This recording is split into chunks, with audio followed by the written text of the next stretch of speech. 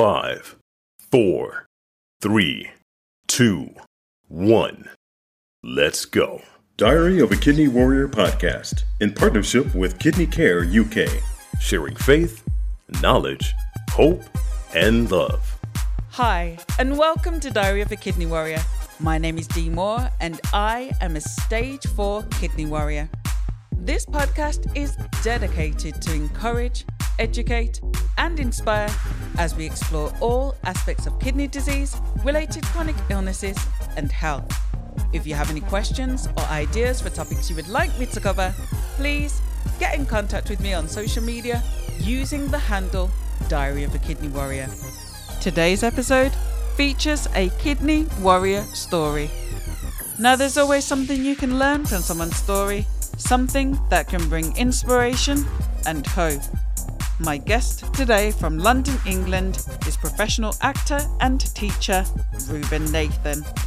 Ruban joins me to share his story of being born with chronic kidney disease, his gratitude to his 2 immediate family members for making the ultimate sacrifice of donating a kidney, the challenges he faces as a person living with CKD, his creative pursuits, love and relationships, and more. Hi, and welcome to Diary of a Kidney Warrior podcast. How are you doing today, Ruban? I'm doing amazing, thank you, Dee. How are you doing this wonderful day? I am good. I am really, really good and excited for our interview today because, as I always say, and I really do mean it, just because you say something a lot doesn't mean you don't mean it, but I absolutely love recording Kidney Warrior stories. I think, and I've said it many times before, but it is so true that you can learn so much from someone's lived experience. So I'm excited to hear your story. Yeah, I'm excited to share. I think, like I've kind of mentioned to you before, I think it's always nice to revisit kind of your experiences just to remind you of kind of how far you've come from, where you were, whatever it may be. So it's always nice to revisit and just thankfully my health is, in a good, stable, positive direction. Everything's going fairly good. So it's nice to know that, it's not always been that way. And, there's a lot of things that I'm sure I'll realize I take for granted after, blabbering on to you about it. So yeah, I think it's always nice to share and especially share with someone who has similar experiences. So I think it'll be helpful for the both of us. I hope it'll be helpful for me. I'll tell you that much. Oh, and helpful for me. Absolutely. So I'm going to kick off with my first question. And my first question is, how did your kidney warrior journey begin and how were you diagnosed?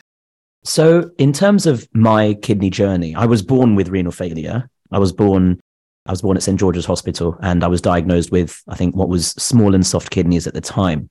So both kidneys came together to work, I want to say between 8 and 12%. But yeah, it was kind of, they were manageable, okay. But I think there was, medication and things to think about. It was enough for me to be kind of seen at Guy's Hospital up at London Bridge. So I was very, I always sing their praises. I think, I've been very lucky to be kind of, seen by the doctors, all the staff, doctors, nurses, everyone involved in my kind of hospital journey, so to speak. But yeah, that's kind of where it all began, I guess, and kind of still to this very day. It's not something you shake off, sadly, kidney failure, but, we're here. So literally, you've never known life without kidney disease then, having been born with the disease. And as a young child, how did that affect your childhood? It's a weird one, right? I think people are probably taking bets. My friends listening to this thinking, how long into the podcast can I go without mentioning my wife? So I'm going to go straight in with it. And the reason why I mention her is because she had a wonderful chat with you recently. Yes. And she was struck, I don't know if it's the right word to use, but she was struck with kind of kidney failure kind of later on in her life. Whereas with me, kind of like you've mentioned, how did it affect me? And being born with kidney failure, I think obviously there are moments where you just kind of just feel really fed up and you just think, I can't remember a single day where I haven't had to take a tablet or I haven't felt a little bit down or I haven't, whether it be physically or emotionally, mentally. But to be honest with you, because I have nothing to compare it to, I feel like in some ways my life is a bit, I don't know if easy is the right word. And I'm sure, and I do want to preface this to everyone listening, I think those with or without, we all have our own experiences and, I'm only going to be speaking about my own experiences. I can't say that there might be someone else who were born with renal failure, obviously. that, have found it quite tough.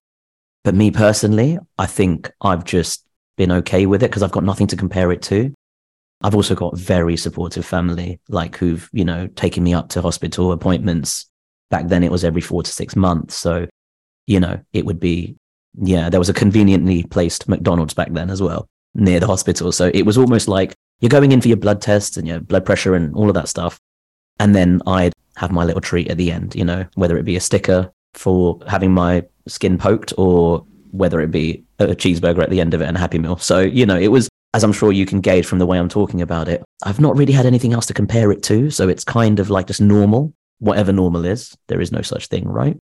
So, yeah, I think just kind of, it was different in the sense that obviously you feel different because, I wouldn't be able to run for as long as other kids in primary school, for instance.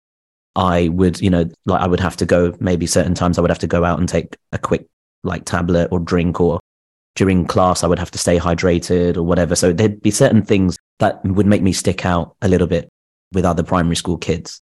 But I think it was just treated so well with my teachers that I didn't really feel othered, which is more a testament to everyone who's been part of me growing up, I guess, right? Everyone involved in that process. So yeah. See, it's funny. I haven't even thought about that until you just asked, because it's me. So, so yeah.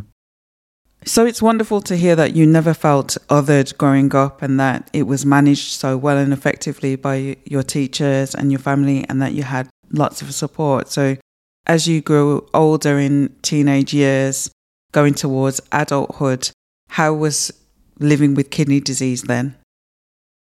I feel like I'm going to go back a little bit, actually. And I think this is important to mention, I had a tube up my nose, when I was younger. So I think there were certain things that I did.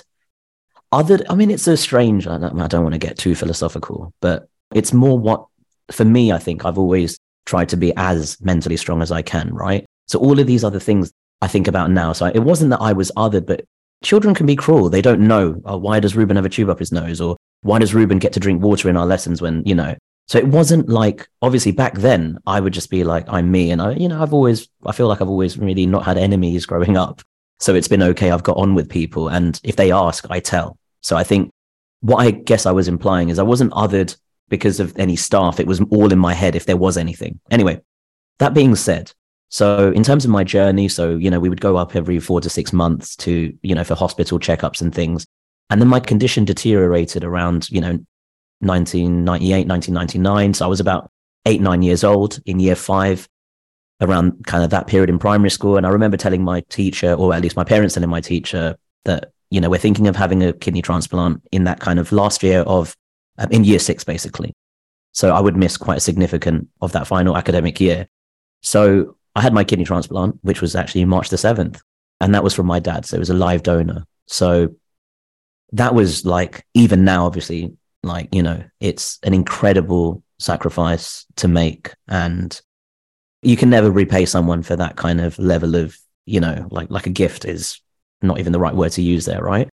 Yeah. So in 2001, I had my kidney transplant and I had a heavy period of rejection.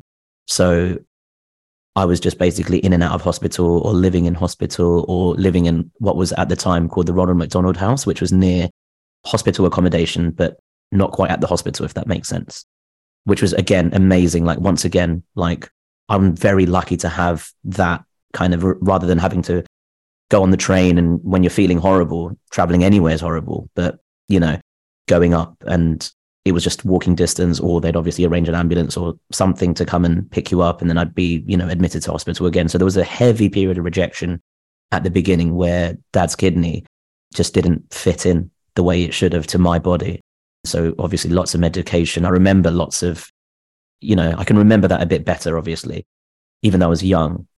But I just remember, this is the thing, obviously, I remember being sick and falling unwell. And that's before you even mentioned all the side effects that the tablets gave me at the time. But the only thing I really remember is just missing year 6, that big year 6 school trip. That's the funniest thing, because looking back at it, I really was really not in good shape back then. But yeah, that's the thing that I remember, that I seem to remember. But then getting on to my teenage years, so I got into my secondary school, and then thankfully everything was pretty, it was I think maybe my teenage years kind of kicked in and I felt like, you're trying to fit in, but you look different. Like I was on quite a high dose of pred. So I put on a lot of weight and all sorts of different things, which growing up, it was quite the opposite. Like my parents would really struggle to get me to eat anything and I would be so active. So I've gone from someone who is, I don't know if I'm phrasing this correctly, but I don't want to offend anyone, but someone who would say in terms of, someone who's a lot more slim and more, I don't know if acceptable in society, especially back then. Whereas like you go to school and you're just that big kid, and I've never been the big kid. I've never, it was just all a bit like getting bullied for being overweight. But the reason you're overweight is because you're on medication. And it's all a little bit of a weird area to navigate. Again, the staff were kind of helpful where they can. I don't think they were as supportive as they could be with certain circumstances. And I think then I realized I had to kind of fend for myself and, talk back when I needed to, or it could be worse, but I won't advocate anything like that. So yeah, I think it was interesting because I think you make your mark. I think a lot of like, I'm a teacher now, along with a few other things that I do. And like, it's a difficult thing to navigate because there are effects that tablets that you take that I'm sure, that regardless of the physical changes, there's a lot of like psychological changes. At least for me at the time, I was like in a very bad kind of place, like, just overthinking everything, trying to bring myself down a little bit. Like, even though looking back at it now, I was like, what are you worried about? What are you, but I think it helped me to become really positive anyway. Like I kind of had really good friends growing up, still in touch with some of them. Like, it's all, for me, I think I'll be repeating this. This will be like the mantra for this episode, but it's all support network here for me. Like I've been very lucky to have that. And I know that's something I definitely don't take for granted. But yeah, like, I think that's how the whole teenage, like navigating kidney failure through that stage. But thankfully it got to a period after the rejection, my condition stabilized. And the things that I was struggling with were more how I looked and how I felt and how I felt like, why can't I run as long as like this? Because the school I went to was very big on sports.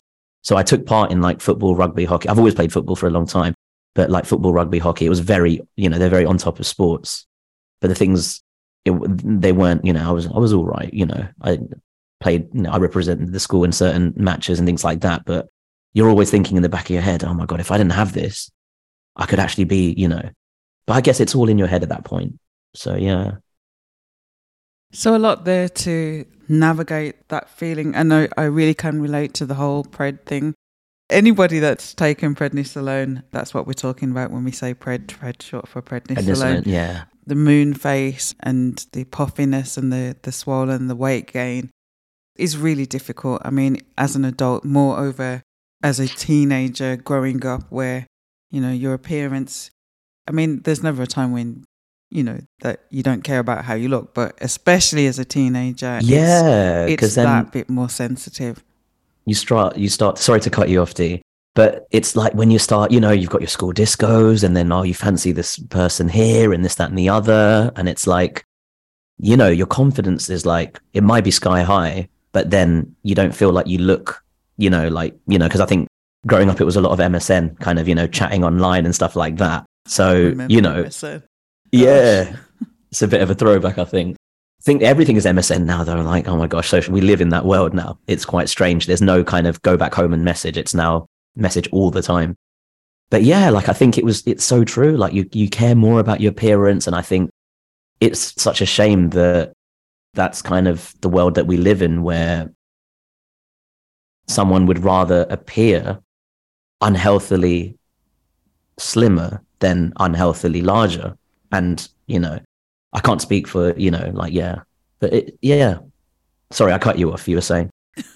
So in terms of the tube, when you had the transplant, was the tube from your nose removed? Yeah. Oh, sorry. So I had the transplant. I had the tube when I think it would be around kind of age 4, age 5, age 6. And then it had been removed. And I think it was just because I couldn't eat. Like I was playing it down to be a fussy eater, but I wouldn't be able to eat like orally, so to speak. So I think it was a mixture of that, to be honest. I think it might have even been younger when I started. Sorry, my dates are a bit mushy with all of that stuff. But yeah, I think it was, when I went to primary school, I didn't really wear the tube. Like, it was removed, or if I needed to wear it, I'd come back home and then it would be inserted again, kind of thing. But I was able to, look normal. And I did bunny ears there, by the way, because this is a audio podcast. But yeah, I was able to, in inverted commas, look normal and fit in. So yeah, but this is the thing, like, thankfully, so this is the funny thing, leading up to my transplant, I didn't really feel like any pain or, I just felt tired because I've always been tired, but I've always had quite like an overactive imagination or personality or whatever, I've always been quite kind of bouncing off the walls, so to speak. So I didn't really notice a big difference.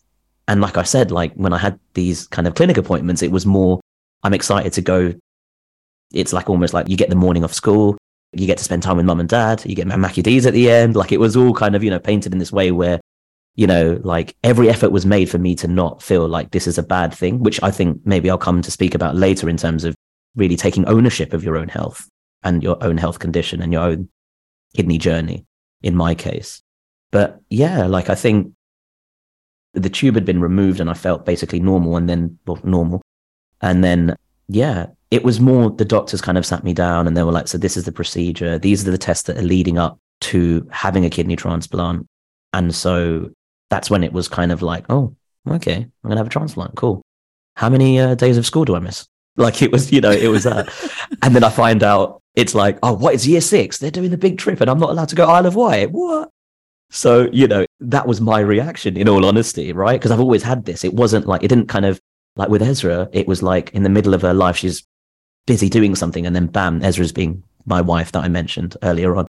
So it was, yeah, it kind of didn't really come as a shock in any way. It was more like, and I think that's also testament to like the staff at London Bridge, like at Guy's Hospital, where they prepared me. You could never really prepare someone for major surgery, but I didn't feel like, and I think I was more worried about Dad as well, because Dad's like a normal person who, had his life. But I think at the time it was just accepted. I didn't really feel like, I didn't really, it's a big sacrifice, but you don't really think about it until you get much older and you start, yeah. So how was life? Because as you said, because you were born with kidney disease, you don't know anything different. But how was life post-transplant compared to life before? Oh, D, if I could put that in a bottle and sell it, then I would be a millionaire. That feeling of to go from, it could be the simplest things, just walking up a flight of stairs. I guess now, no, wait, let me track back a bit. So I've had 2 transplants. In 2019, I had my second transplant after quite a period of, some other things going on, which I'll get into, I'm sure.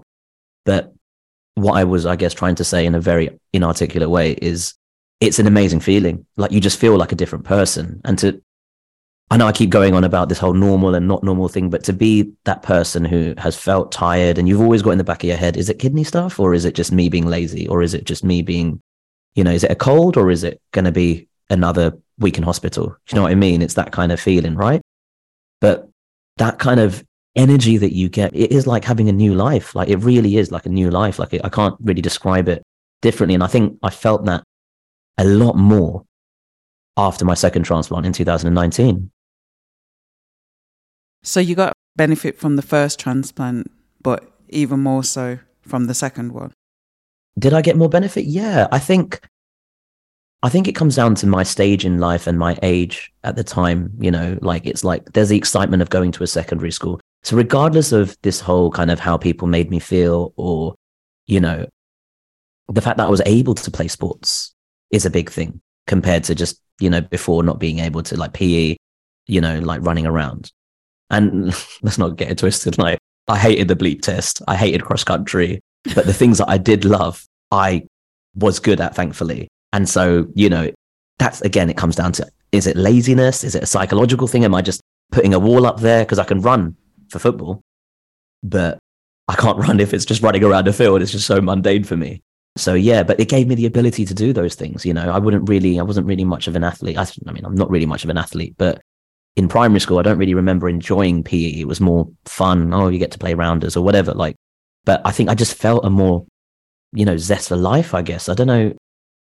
Yeah, To answer your question, yeah, I guess. Did I answer your question? But, you know, I think the second transplant is where it was, I think, really life-changing. But then this is the thing. Had I not had that first transplant, I wouldn't have been able to go to school and, you know, achieve the qualifications, you know, go all the way through to university life, and ended up pursuing a career in acting and this, that, and the other. Like, I wouldn't have been able to do any of those things. Or maybe I would have, but my circumstances would have been, I think they would have been entirely different. So, backtracking slightly, so do they know what caused the first transplant to fail? Yeah, I think, to be honest with you, so 2001, I'm just running through the timeline in my head again, sorry. So 2001, I had the transplant, and then I got through uni, graduated, and then I went to China for a year, and I had like little issues here and there, basically. Yeah, but what I would say is, like, I think basically my condition was, you know, like, and by condition, obviously, we all look at our GFR levels and our creatinine and things like that. So it was steady, but then you'd have your blips. They would rocket high, and then I'd have a biopsy, and then cool, everything's fine, and then come back, and so on. So there was a period of this for, like, you know, 3 to 4 years where even though I was well, I wasn't numerically well, if you were to call it that. Like, I didn't feel any major difference. But then I think what kind of was the catalyst for me getting unwell is I went to China, which was amazing, an incredible experience. After I graduated, I went to China. I taught English as a second language there. It was meant to be for a year, and I think I lasted about 3 months, unfortunately. And that was like the big kind of, you know, wow. And to be honest with you, and I'm obviously ashamed almost to admit it now, well, not really, because we learn from our experiences and mistakes, but I was just not in a good way. I was really homesick. I was, you know, picking up really bad habits, not taking tablets often enough, not drinking plenty of water. And it's, you know, we like to make excuses for ourselves. And I will always maintain I was really homesick, and it was a big thing. And I got myself in a very dark place. Like, you know, I was really not in a good way, despite having, I'm just checking myself as I'm talking. Like, I'm in China, I'm having an amazing experience and opportunity, but it just all went a bit wayward for me. I was not in the right way. So after about 3 months, thankfully I did get to see a lot of it, and a lot of China. We traveled from north to south, and we did lots of things, amazing. But then I got really unwell, came back, and I went straight into AKCC. So that's Advanced Kidney Care Clinic, which I was admitted to there. And from there, they basically said, this is your situation. We can kind of stabilize it for a bit, but you're going to be on dialysis. And that was like, whoa. I think dialysis for me was, at the time especially, it's kind of fear of the unknown. And I'm not sure if kind of you can relate to it or not in that sense, because you haven't been on dialysis, right? So I don't want to scare you at the same time. And I do want to reiterate, this is my journey and my story, because it's not the same for everyone. In fact, there's a few people who seem to have the time of their life on dialysis, which is, you know, it's to each their own. But obviously that's amazing. But I think for me, it was not knowing what it was going to be. And just that whole, oh my gosh, all this time, I know I've got hospital appointments. I've been able to still manage my life. But the whole process of you're going to be attached to a machine, that's the bit that kind of really got me, I think, psychologically. But they spoke through my options, and they said, you know, within a year or 2 years' time, if things carry on and they don't just get better on their own, then you're going to have to start being, you know, you're going to have to start dialyzing, basically. And then obviously they said, you know, I'd encourage you to find like a donor as well, have conversations with your friends and family. And I was just like, well, I've already taken one from dad. I can't really ask, I don't want to ask mum. Mum's got kind of a few health things anyway. And it's not something you can really ask friends. Like, you can't lend them a fiver and be like, yeah, by the way, you know, that kidney of yours, do you mind left or right? You know, like, it's not really something that you can really, like, you know, it's quite funny because the way the nurses at the time, bless them, because obviously they're saying it, you know, well, it is, you know, yeah, anyways, it was presented to me like, you know, yeah, just ask your friends. And I'm like, I don't know about your friends, but my friends, I love them to bits. But also, I think even if they did, like, I did have a couple of friends who came forward and they said, listen, mate, da-da-da-da.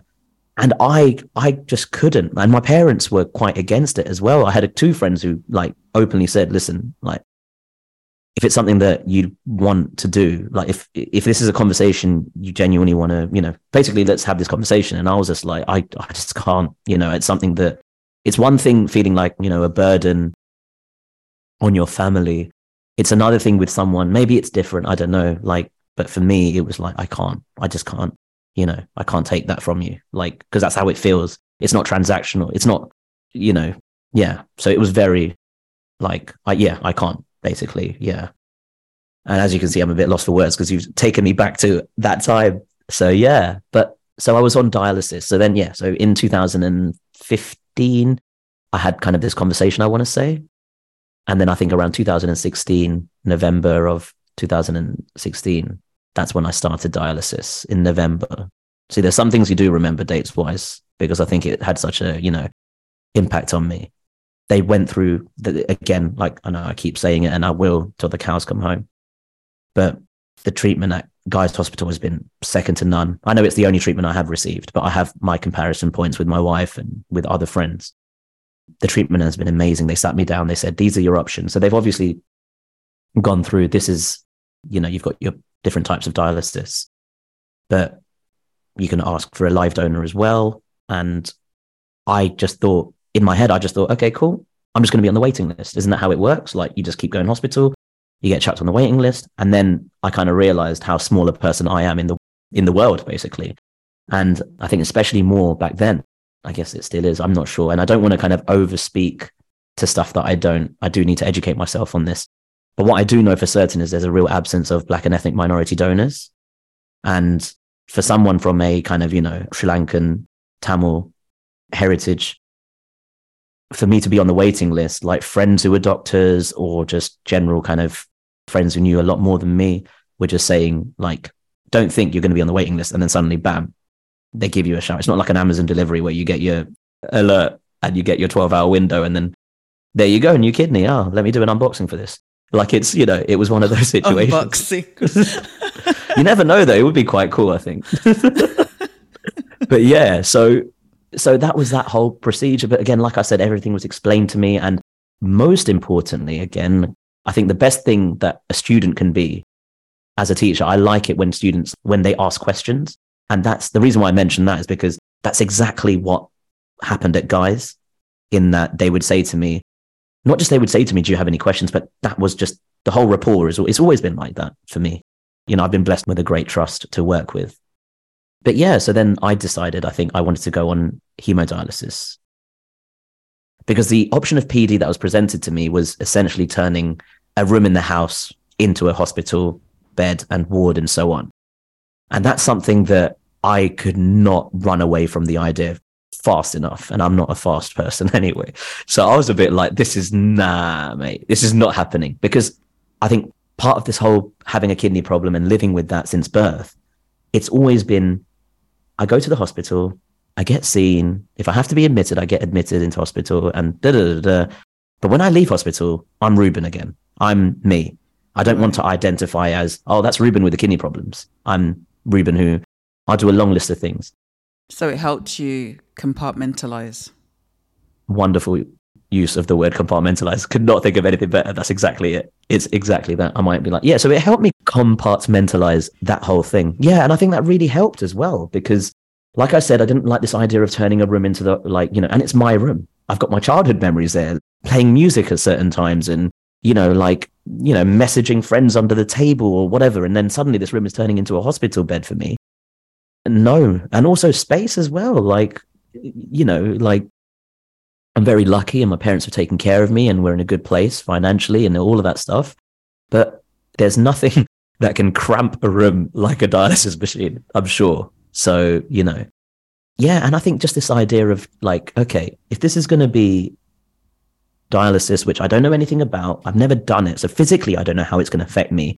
Let me try and have choice. Let me try and have control over some of the things that I can kind of, I don't know if appreciate, but put up with, so that was, going into hospital 3 times a week and being on the machine. So my journey there, I went for HD, and they did obviously run through ideas of having a fistula and they spoke about the benefits of a fistula. So for me, I'm an actor and a teacher. So for me, I kind of, I care more about my appearance than maybe I should. I don't know. But I thought that from my friends who had dialysis growing up, their fistulas, there was always issues. Again, that's just their experience growing up.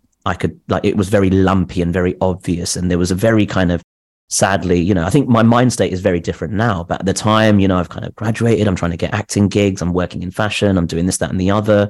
I'm teaching as well. So it just didn't make sense to me to have something quite overtly unwell. Right. And that's kind of that's why for me personally, I wanted to go for HD, which is, I think this is another thing. Like, I think the problem with kidney health sometimes is it's so insidious. So you wouldn't know, like we could be passing anyone at any given moment and you don't know what they're going through anyway.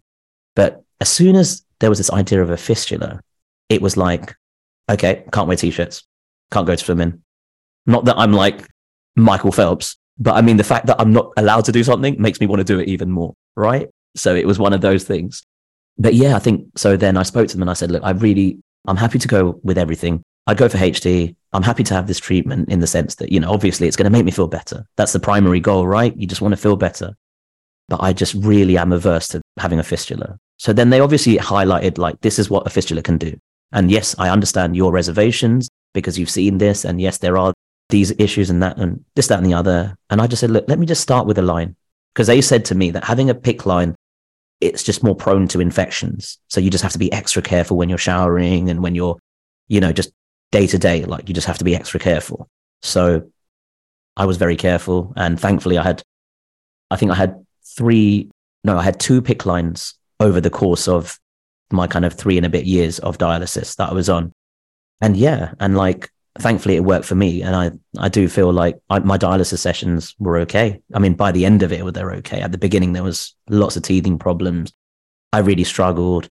It was, with dialysis, for anyone who doesn't know, my experience of dialysis is I would go in Mondays, Wednesdays, and Fridays, and I'd be on the machine for 4 hours. And it's meant to be a better kind of, it was just kind of trusting your nurses, I guess. So for me, I think with PD, you have to really take ownership of your own health. You've got to, unless you have someone at home to obviously help you out with these things. And I just know what I'm like. Bear in mind, I just said before, like I skip tablets. Terrible thing to do. I'm very ashamed of myself. I think I'll never do it again now, obviously. I'm much older, a little bit wiser, definitely not taller. So I think it's one of those things where like, I've just thought I'd rather put my trust in amazing NHS treatment, all of that stuff that I've received from Guy's Hospital. And thankfully it was okay. Obviously you have bad days, like with anything, like, there were certain periods where I don't know what happened. I would have rigors, I would have shakes, I would be fitting kind of on the machine and stuff. And it's a horrible feeling. Wow.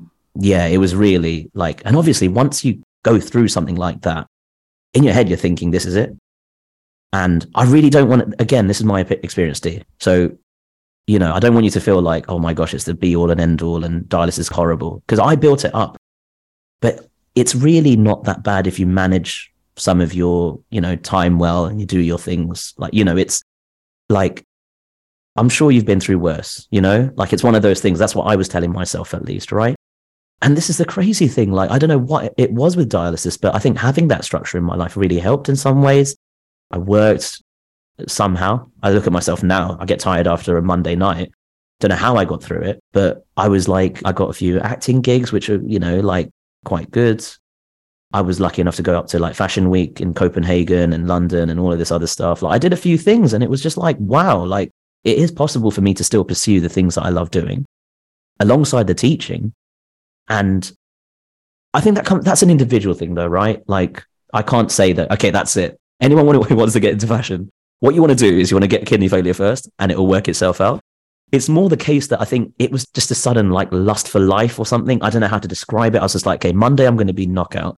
So Tuesday needs to be the next like thing that I need to work towards, and just really pushing myself. And again, I know I've said this 1,000 times, but it's support network. I can come home, and it was very difficult for my parents to see this person who's usually bouncing off the walls to just be so docile, having to say no to plans with friends and just feeling, tired and just focusing on things that would get the bills paid essentially. But yeah, like I think, that was essentially that. But there was one thing that happened on dialysis, which is probably the most remarkable thing, which is the most rarest thing, is that I found the love of my life, you know? So again, I'm not saying one size fits all. Every story is different. But yeah, I was on dialysis, and again, through Kidney Care, the kind partnership of this podcast, of course. We've got UK, yes. Kidney Care UK, sorry. If I'm going to shout them out, I might as well shout them out properly. Yeah, so Ezra and I are very fond of the charity, and of course the work that you do, Dee. But yeah, like they organize trips for young adults, and that's a trip that we met. And I was on dialysis, and then suddenly I'm just like, wow, this is incredible. So, you know, I feel like there was a question at some point in this chat, and I've just got on to like get really giddy and excited. Well, while you're feeling giddy and excited, so just going back over that, but then moving forward again. So you had a period of dialysis, and it's interesting when you say that, you know, certain things in terms of your appearance and not wanting to have and there are other options now. And just a side note for everyone listening, there is the fistula option where there is that visible bulge, but, you know, check out the endo AVF episode where you have a fistula, but you can't actually see anything. So there is that option that is available now. It's interesting, the different things that influence people's decisions where they are in their mind. For some people, they prefer going in center, and like we talked about, being able to compartmentalize your life. This part is where I deal with my kidney disease. When I come home, I'm not thinking about it again. And then there's some people who want to be at home, want to have that routine at home, don't want to have to travel into hospital. So it is very interesting how people feel very differently about the same situation. Some people want the staff to take more charge of the care. Some people want to take more charge of the care themselves. And I think that as individuals, we have to be honest with ourselves what is going to work best for us as an individual, and to be okay with it. It's okay that you prefer to go in centre and for the staff to take more charge. It's okay for someone else who wants to take more charge themselves. And I think it's really important that we normalise that care for each individual is person-centred and is going to take a different form. And wow, to hear that you actually went through, you know, having seizures whilst on the machine, like that's massively challenging. And so very good that you were in centre, because if you were at home... Well, this is a thing, yeah. You know, what would have been the consequence of that? So it just goes to show that, you know, whatever the reason in your mind actually could have potentially saved your life. Well, yeah. But I think I would have been... Again, it's like exactly what you said. It's person-centered, right? So I know that if I was the kind of person who was going to fully educate myself on every single aspect of my health, which I feel like I've done to an extent, even though I've missed out a lot of details, I feel like we could have like a 4-hour conversation, Dee. So, you know, I'm trying to be as succinct as I can. But like, and that's a testament to you, not me just rambling on. But yeah, I think if you are someone who, you know, wants to know everything about your health and really take ownership, then that would have been a great opportunity. But I think for me, in the place and the stage that I was in my life, I was just a bit fed up, and I knew what I'd be like. I'd be like, yeah, you know what? Okay, let me go for a drink and then I'll come back, and then that's fine. It's not the, like, whatever, but I've got to come back, put myself on the machine and all of this other stuff. And you've got to be honest with yourself. At the end of the day, you've got to be honest with yourself. And to be honest with you, like, it's what worked for me. And like, you know, it's horrible to think about with the seizures and rigors and all the things that happened. There were obviously lots of good sessions as well, you know, but it was, I think the worst thing is being in an environment with like, where you feel like there's just an absolute break in your life. Like in the sense that a lot of the people that I would be sharing that hospital room or the wing or the unit with tend to be above a certain age. So I was the only person who kind of looked like me, was in the same age range as me, and all of this stuff. And all of this stuff plays, you know, I was in my kind of mid-20s, my friends or family or whatever, like, you know, they're dating, they're lots of exciting things. They're moving out, they're renting their first place or getting married or having kids, or the list goes on.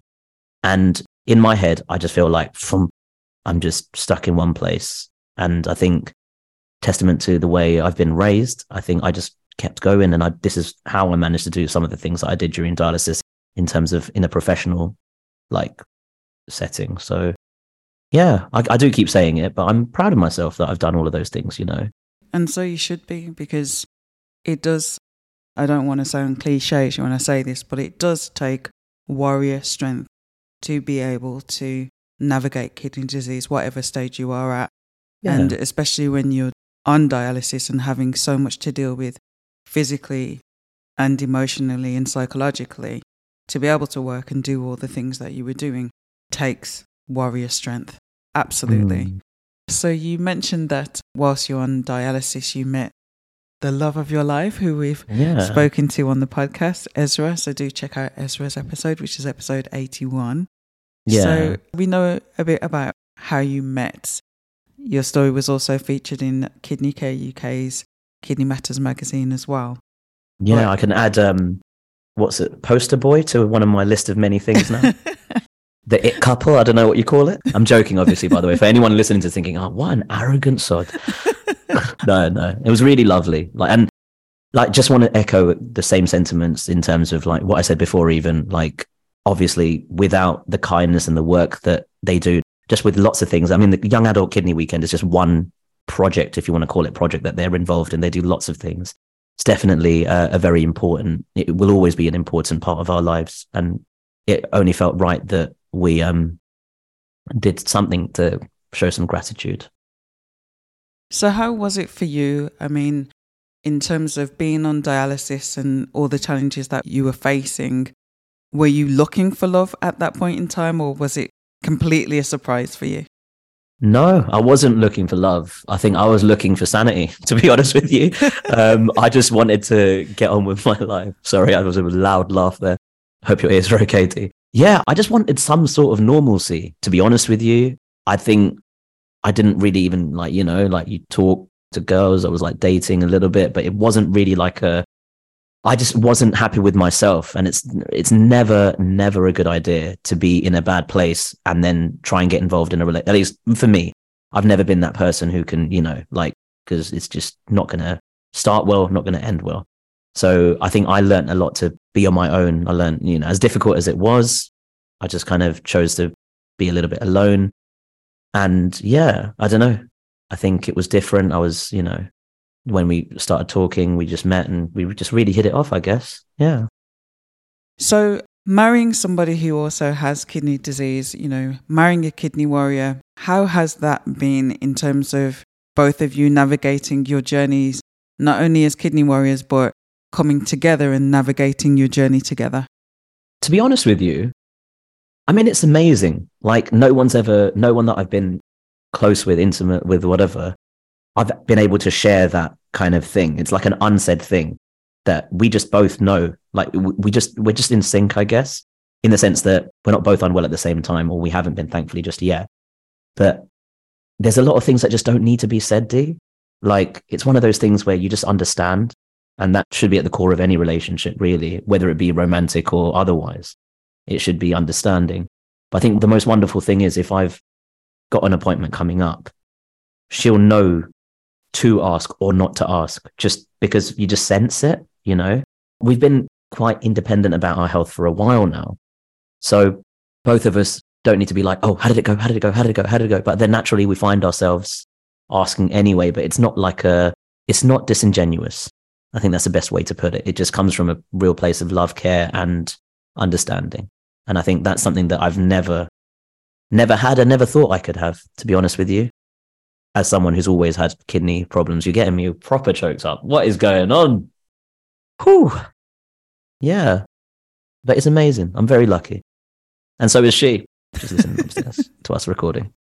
So having that soulmate, that companion, that person that really gets it. Because, when I speak with other kidney warriors, there is that understanding that we have. Even if we're not going through the exact same thing, we understand how it goes because it is tough. But having somebody 24/7 who gets what you're going through and just seeing that look of love on your face. It's really sweet. Our listeners, I know you don't can't listen see, to but her. Don't listen to what she's saying. Really sweet look of love on his face. It's really, really sweet to see. So actually, while we're on the topic of relationships, what advice do you have for somebody who is, and you know, a lot of the people that I speak with on this podcast went on to have, but not as many people I've spoken with were actually born with CKD. So I'm going to ask you to speak to the person like yourself who was born with CKD. And what advice do you have for somebody who was born with CKD and is looking for love? Oh, wow. That is, I don't even know how to unpack the question, let alone answer it or give advice. I think be honest and outline your intentions sooner rather than later. Everyone wants to have that conversation at one stage. I was involved in situations before where I kind of, not that I was ashamed of having kidney problems, but I never brought it up. And then suddenly, oh, why have you messaged me in X amount of days? And it's like, well, I've actually been in hospital. Sorry, I didn't tell you. And then you suddenly have to start telling them about your whole health and stuff. So be honest with someone, and someone who really cares about you will just be like, that's amazing. Thank you for letting me know. And they'll actually respect and kind of almost, you know, like, yeah, they'll value that you've come to them about that, you know. If that advice doesn't work, please don't come back to me, because I could only speak for, you know, that's what I guess, you know, it's difficult because, yeah, sorry, I've rambled on now, but it's difficult. I think I've got love in so many aspects of my life. We've spoken for a while. Like I said, the reason why I could have carried on, I feel terrible, but it was actually, so when I had my transplant in 2019, it was actually my older brother who gave me my kidney. So how lucky am I? How loved am I to have my father give my first kidney and my brother, you know, give my second? Like, I'm so lucky and I'm so appreciative of that. And in terms of looking for love, I know you were kind of implying in terms of romantic relationships, but make sure you repay what you have in the first place. If you're not happy with yourself as well, how are you going to make someone else, you know, happy if you want, you know, like it's, yeah. That is golden. That is so important. If you don't have that happiness within, that person can't do it for you. Happiness really does start within. Doing that inner work, doing that work is so, so important before you enter into a relationship. Absolutely. Yeah. It sounded, I don't know, like, because when you are, it's such a big question, right? Like, and I'm like, I know I'm the lucky one in that sense, because then not everyone has that. And I know there were times when, you know, I know we're ending on a positive, like, you know, but like coming back to just, there are times when it's really not like that, because you feel so different and you feel like your luck's never going to change. It's not about luck though. It's really not about luck. Never think, oh, I'm so unlucky. It's just, this is your life and you just have to accept it. And you have to find ways to kind of cope and, you know, do the things that you can to make you feel better. What ways have helped you cope? Music, art, love galleries. I love listening to music, talking to people that I trust. And also in some ways hearing other people's stories as well. Not just kidney problems. I mean, problems. Like whatever my older brother told me, and this is a quote that I think I live by, whatever you go through in life, there's always going to be one person that's better off than you, but there's always going to be one person that's worse off than you. So never magnify your problems more than what's in front, you know. And it's difficult because if you're told, oh, the creatinine's plummeted or something like that, and then suddenly your heart races and you're like, oh my gosh, but it's just trying to stay composed and you're only in control of certain things. So control the things that you can and the rest will happen, I'm sure. I really do co-sign that.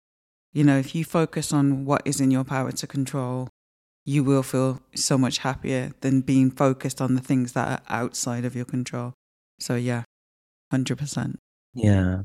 It's funny because when you asked me advice questions, I thought maybe it'd be better for me to tell you what not to do. But we'll save that for a different conversation off air, I think. I don't know, maybe, you know, just a couple of what not to do, because when you said about, you know, what you didn't do the first time around when you had a transplant, I think that might be helpful for somebody to listen to be like, okay, let me avoid that because that could have a really bad consequence. So yeah, a question I don't think I've asked before. First on Diary of a Kidney Warrior podcast. Another first. And it's thanks to Ruban.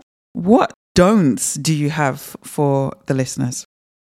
Definitely take your tablets. So don't not take your tablets. Or if you miss them here and there, and I'm not a doctor, I'm not a medical professional.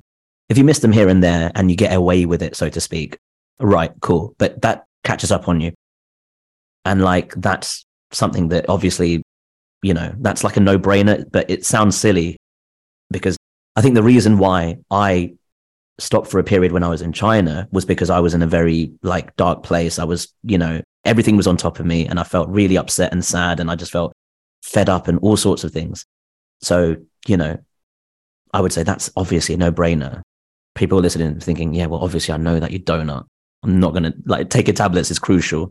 But one thing I would say is if you have questions, ask. There's no shame in not knowing about your health and educate. If anything, it's actually quite remarkable to want to educate yourself about, you know, like, and at this day and age, we've got everything. We've got YouTube videos, we've got podcasts, we've got friends who might be doctors or even doctors with Instagram, this, that, and the other. I don't want to start sending people to go and get like, you know, diagnosed on like their mates, you know, but there's just so much information out there. Obviously find the right kind of bit of information. Google is not always your friend. No. But, you know, like just find the right sources and just, you know, ask your own stuff. Like ask, you know, drop your nurse an email, or if you prefer calling and speaking to them, speak to them before it's too late, before suddenly you can't leave the house because your legs are hurting or whatever, and suddenly you're in pain and whatever it might be. So I guess to answer your question in terms of advice for not to do, but I'm going to change that to a more positive question in the sense of what you should do. Take your tablets and ask and educate yourself about your health condition. Compliance is so important when it comes to medication. And it's one thing as well, taking it, but making sure you take it regularly. Take it on time as well is something that I learned the hard way. So just advice that I just want to tag on there. So I know that you are active online and you actually have a podcast as well. Yeah, we do. And by we, me and my very, very good friend and brother-in-arms, Oliver Crawley. We have a podcast. We both have lived, like we've had kidney problems since birth as well.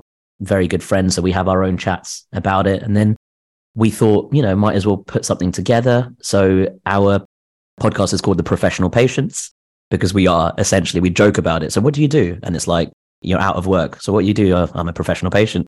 And I think that just rung true with both of us, obviously. So that's kind of, jump on there to hear our stories about the way and I don't say it's always the good things that we talk about in terms of our own behavior or, you know, but we have lots of stories that we share there. We're currently kind of on a break at the moment. That sounds like a relationship. We're actually not seeing each other at the moment. We're seeing other people. No, well, I am. Technically, I'm seeing you on this podcast here, aren't I? So, I think we're both just busy, thankfully, in a good way. Life and opportunities have come our way. So we've not been able to record for a while. But it's at Professional Patients on Instagram that you can find us. Check out Ruban's podcast, Professional Patients Podcast, and follow him on Instagram at Professional Patients. So what is your final word of encouragement for the listeners? A final word of encouragement. I think I can't speak for everyone, obviously. This is just my own experiences, but I think things have definitely been a lot better for me when I started trying to take ownership of my own health, whether that be taking tablets, whether that's hearing about, you know, the things to do. I think that comes with age as well, though, for me, because obviously I was a lot younger and immature before.